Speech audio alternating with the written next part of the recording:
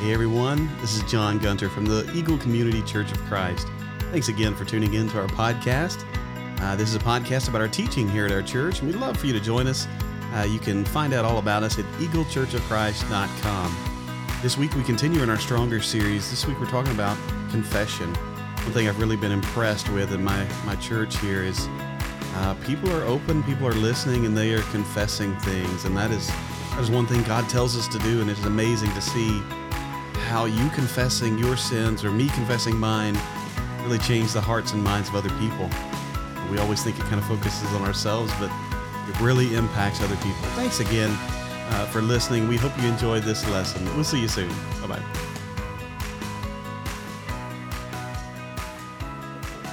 We had a whole march of young children first service today, and I just want to remind you guys that we welcome your children and grandchildren.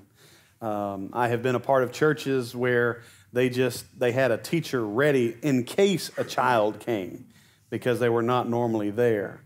I've also been in a situation where a guy got up after a service and made us all nervous because we're not used to impromptu things in the Church of Christ. Somebody gets up and they're not scheduled to get up, we get nervous. And so he came to the front after the sermon and kind of chastised people who brought kids that their kids weren't quiet enough for him to hear. And if you have that attitude, don't worry, you won't have kids very long. So as long as I'm the minister here, if your kids are loud, I will speak louder. Because having kids in a church right now is a blessing. And sometimes we don't understand that until we don't have that blessing anymore. So bring your kids, bring your grandkids. When I got to Mineral Springs a couple of months in, of course, our boys were about 4 years younger than they are, so probably 4 and under 1. And so I go back to Katie after the service, and she's sitting like next to back row, like kind of where you guys are sitting. And I go back there, and it looks like we have purposefully made it rain like Cheez-Its, goldfish, it is. And so I took a picture and put it on Facebook. I listen, these are one of the preacher's kids. So we can deal with that. I can run a vacuum. It's all right. So bring your own. So we want to encourage you guys to bring your own. The only thing is, last time I mentioned that, as soon as I got done mentioning it, one of Julia's daughters kicked her shoe at me, and it was perfect timing.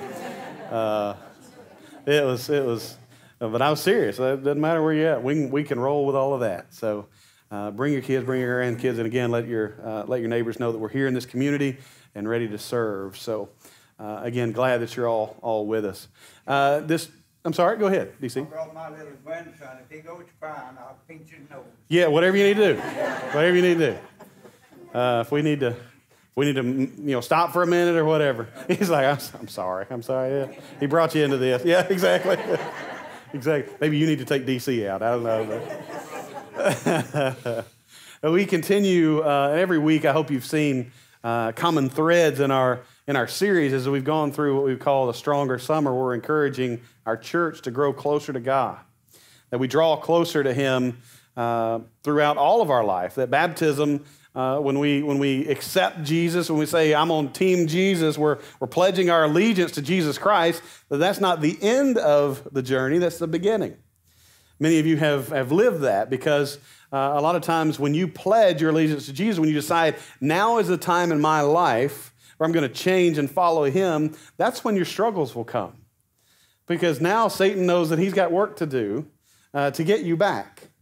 And so we've got a young man that we baptized recently that's going right through that. And I'm like, don't even be surprised because that's what happens. And so we want to encourage everyone not to just hang out and wait for the school year to start or anything like that, that we want to be moving closer to God. And so this morning, as I mentioned a little earlier, we're going to talk about confession from Psalm 51. I'm going to start out by reading the first few verses of Psalm 51. Have mercy on me, O God, according to your unfailing love. According to your great compassion, blot out my transgressions. Wash away all my iniquity and cleanse me from my sin, for I know my transgressions, and my sin is always before me.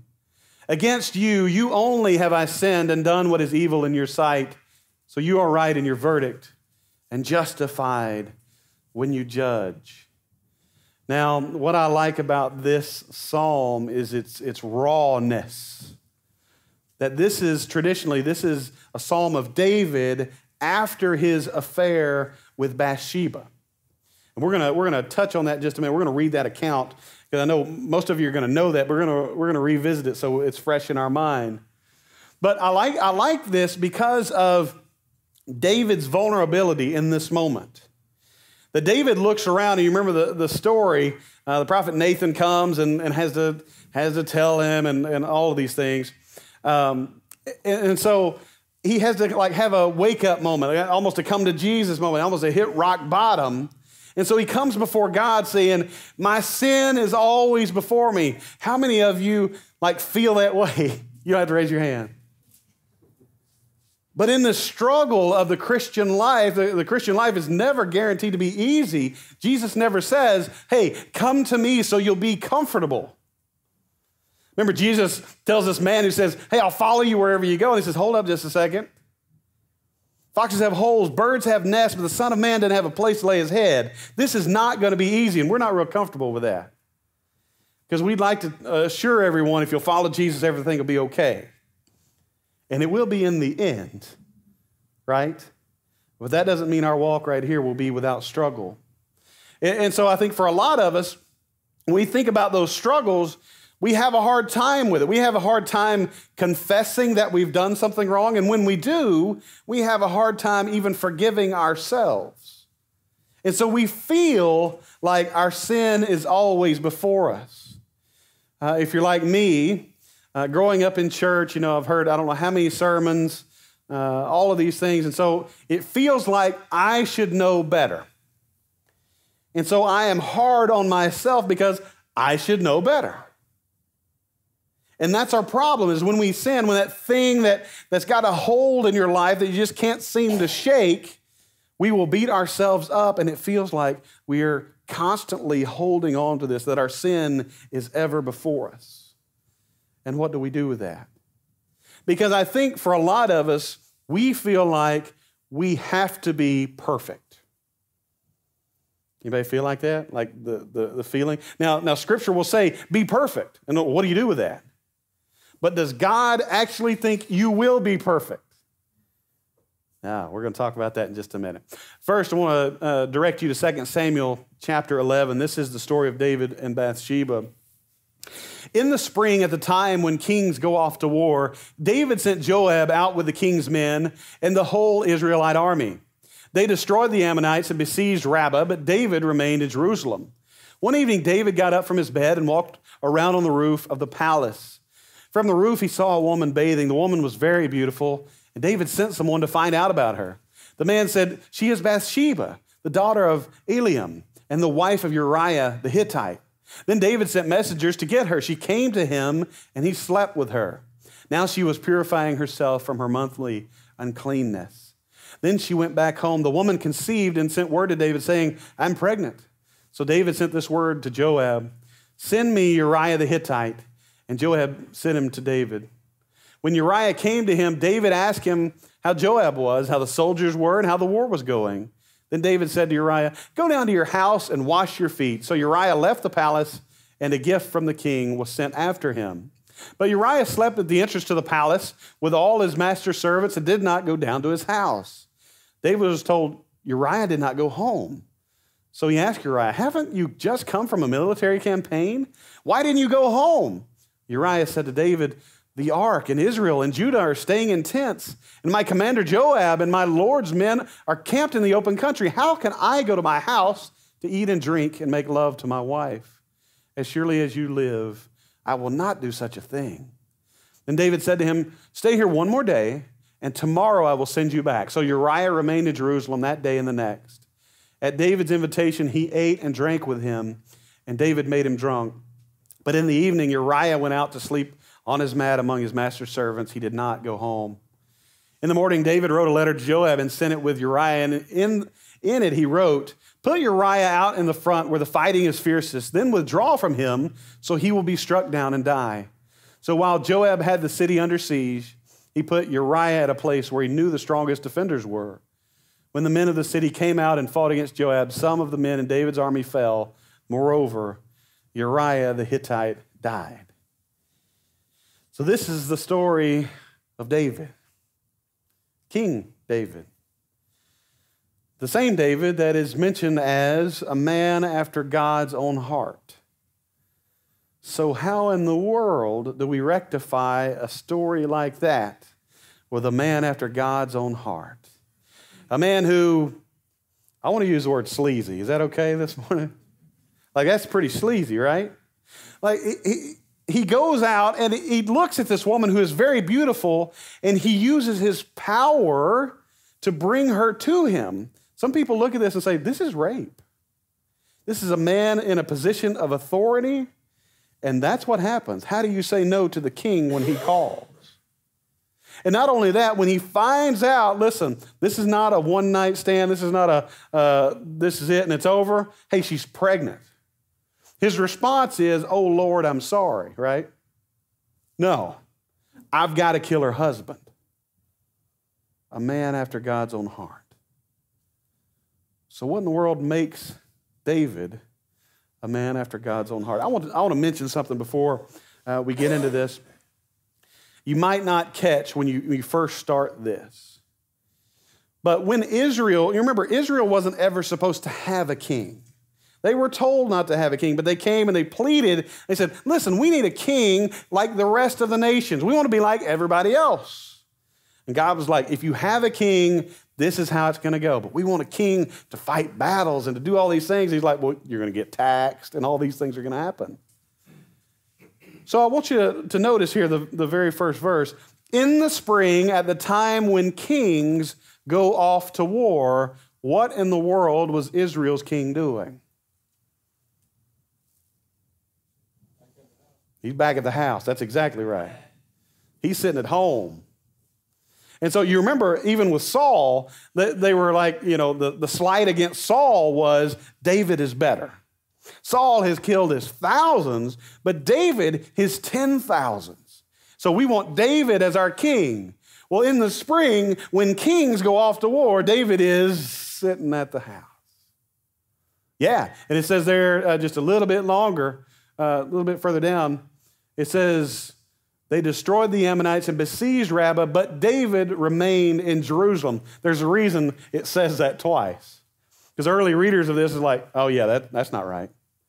Why in the world is the king sitting at home when he should be out? So everything about David here is not consistent with what you'd think a man of God would be, right? A man after God's own heart. But what makes him such? Remember back to Psalm 51.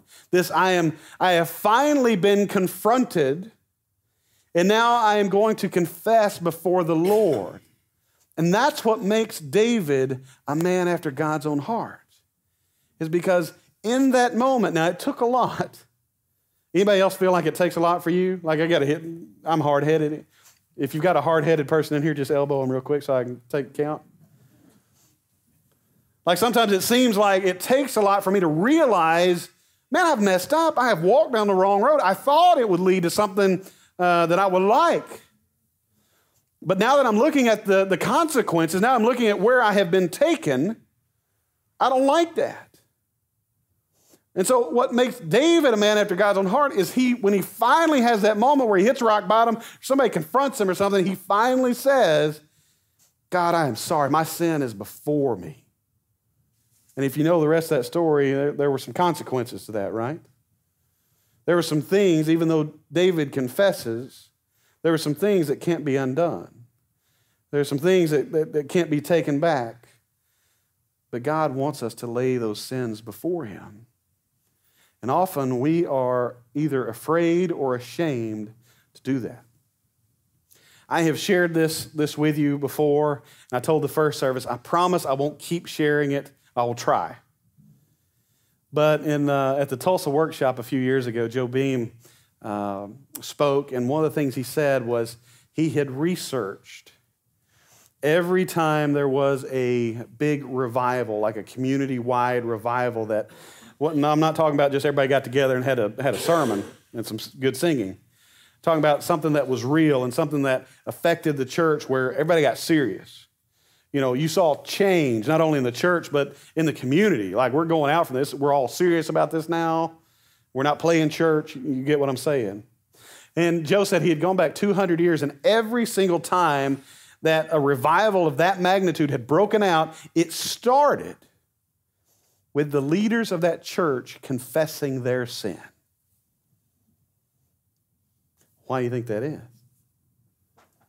Because if the leaders can confess and tell you their problems, then nobody else has to pretend like everybody else is perfect, right? Because what many of us do is we come to a place like this and we want to be encouraged, but we sit in the seat and we look over at somebody else and we think, they have got it together. I wish our family was like that family. I wish we had it together like them. And because we don't confess enough to each other, we don't understand that the them you're talking about is struggling with the same thing you're struggling with. And if we'd only confess and bring those things before our Lord and God and before each other, we would understand that we're just people. Sometimes we hold the leadership of our churches to a standard that just cannot be met. That if the leaders or especially paid staff, you know, all of a sudden you find out they have a sin in their life, it may be an emergency elders meeting. We need them gone. I don't think that would happen here. I'm going to put Mickey on the spot. That wouldn't happen here, would it, Mickey? Revolt if he says yes. But we sit there with our stuff, and once people confess, and especially leadership, a king, then all of a sudden we're on the same level. Not high and lifted up. Erroneously. And so confession is a powerful thing. Confession brings us together and makes us understand that we are all in this together. That we all struggle with the same thing. Maybe yours is different than mine, but I bet it's not different from somebody else's in here.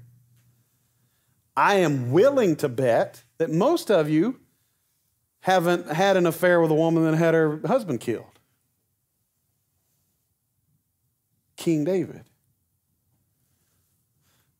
And so what do we do with that?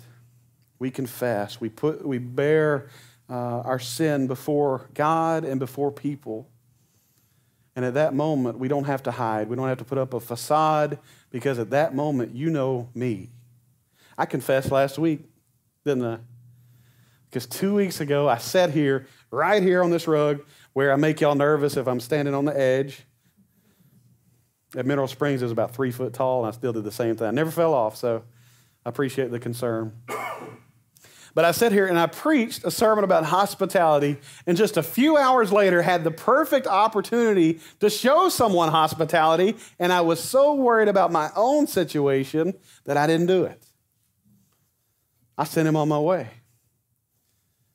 Now, I could have kept that from you guys, but what kind of example would that be? And the number of people that came up to me and said, yeah, been there, done that. Because ministry is not, hey, we'll set this up and people come to us at the appointed time. Ministry is dirty, it's messy, it's in the moment, it's impromptu, the things that make us nervous, right? But that's what it is. But confession is also something that we need to have happen for God to just forgive us.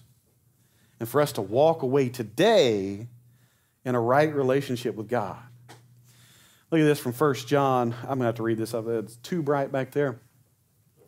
From 1 John chapter 1. This is the message we have heard from him and declare to you. God is light. In him there is no darkness at all. If we claim to have fellowship with him and yet walk in the darkness, we lie and do not live out the truth. Now, over the last few weeks, we have struggled with some scripture. You know, when I come to scripture and I think, I know what they're thinking here. I'm going to pull that out. I want to have an aside. So I think for a lot of us, we believe we have to be perfect. And God calls you to strive to be closer to him, to be more perfect, but understands that you won't be. So when we come to a scripture like this, if I'm thinking I have to be perfect to be in a right relationship with God, then I think I'm just out here living a lie. Because every one of us knows what we struggle with, right? Like you may not know, nobody else may know in your family or around you. You may have secret sins that you feel like if I lock it away, it'll be controlled, which is a terrible idea. Because at that point, you're deciding to fight it on your own. When you don't understand that other people are fighting and you can help support each other. But we come to something like this and we think, well, man, I know better. I don't want to walk in darkness. I feel like I'm walking in darkness because I know better and I keep doing that thing. Well, don't take the first part of verse 5 and 6 if you're not going to take the rest. Verse 7 starts like this. He says, but if we walk in the light as he is in the light, we have fellowship with one another, and the blood of Jesus, his son, purifies us from what, church? All sin. You mean the one you're struggling with is not the exception? You mean the one that you're keeping hidden is not the one that is so bad that God doesn't want to forgive you for that? Because isn't that the way it feels? Like I have known better and I still do it.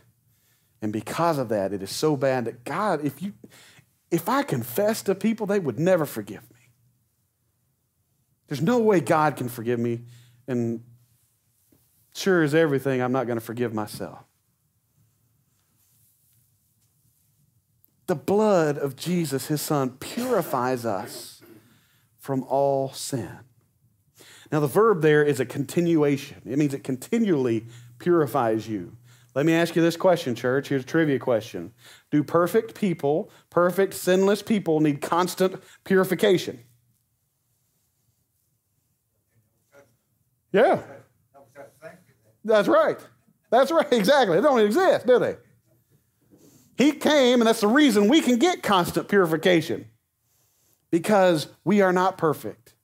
God asks you to be perfect. He asks you to draw closer to him, but he knows you're not going to live perfectly. So walk in the light. You're going to stumble. But get up and keep walking. And when you do that, when you repent of those things, when you confess, the blood of his son Jesus purifies you. And you walk without that sin ever before you. Some of you need to be released from that today. Some of you need to let some things go that you haven't forgiven yourself from, or maybe you need to confess so somebody else knows and can hold you accountable. Look at the rest of this verse here. If we claim to be without sin, we deceive ourselves and the truth is not in us. So the idea that, again, maybe I have that secret sin, that as long as I have this church face and you don't know that about me, that as long as I can do that, maybe I'm pulling it off, that I am sinless. That I don't have any struggles, that I have it all together. You guys, I don't know what you're doing. So we deceive ourselves. Confess, have the humility to say, God, I struggle. He already knows. Like I heard a preacher say one time, if you read the rest of the Psalms, there are a lot of Psalms that are either praying against somebody, God, would you strike them down? Or God, I don't know where you're at. Like people are angry with God. And a preacher said, one of the guys in his group said, you know what, if I was angry at God, I sure wouldn't tell him. I was like, what is your view of God? Like, as long as I don't verbalize it, he doesn't know. Like, as long as I don't tell God about that secret sin or that thing, he doesn't understand I struggle with it. And my brothers and sisters certainly don't, right? We're deceiving ourselves. Just be honest. We are people. But look at this. He says, if we confess our sins, he is faithful. Let's say that again, church. He is what? Faithful. God is faithful. What's he going to do with that? He is faithful and just and will forgive us our sins and purify us from all unrighteousness. How much unrighteousness? All of it. If we claim we have not sinned, we make him out to be a liar, and his word is not in us. Every time you see repetition, all right, notice, that's the point. You keep deceiving yourself. You're trying to deceive either yourself or others. You just keep doing that. God already knows. Why don't you drop the act and confess? Because you have the opportunity right now in this moment to walk away from this point in time in a perfect relationship with God. Because he says, if you'll just confess it, God is faithful. Now, I can't help you if you want to say, I just don't think God is faithful. I can't help you there because Scripture says he is. And I'm going with that this morning. That no matter what it is that you're struggling with or trying to hide or worried that nobody else would accept you because of, God is faithful to purify you from all unrighteousness. What I have loved about this church so far and my experience of it is that you are willing to come and you are willing to pray and to confess things and to be encouraged and supported by other people. Not only that, when you come, I see support from other people. That you don't come alone, that people are going to meet you at the front. And we don't have to do that. But let me tell you, just like Joe Beam had experienced and researched, when we do that, we get real serious about what we're doing here. That I say I have a love for God and love for others, sometimes that is shown through confession because then maybe I needed the courage to express something and that gave somebody else, oh, they struggle with that too. And now we've got support. And now we've got encouragement. And now we've got church. Because that's what church is. That's what church should be. And I pray that every time we come here and assemble, we are not coming just to feel better about ourselves, but we are coming to grow closer to each other and to grow closer to God. That when we have read week after week, love God, love your neighbor, love others, that we come here wanting to do that. And confession is just a part of it. Again, you have the opportunity to walk away today having confessed, and God will be faithful to forgive you of anything you have done. Anything. So, trust in the words of Scripture this morning. We're going to offer an invitation. If you'd like to pray about something, you'd like to confess something before the church, we'd love to do that. If you'd like to be baptized and start that walk with Jesus Christ this morning, we'd love to witness that. We'd love to encourage you, support you, hug your neck, and just offer our life experiences as well. Would you come as we stand and sing?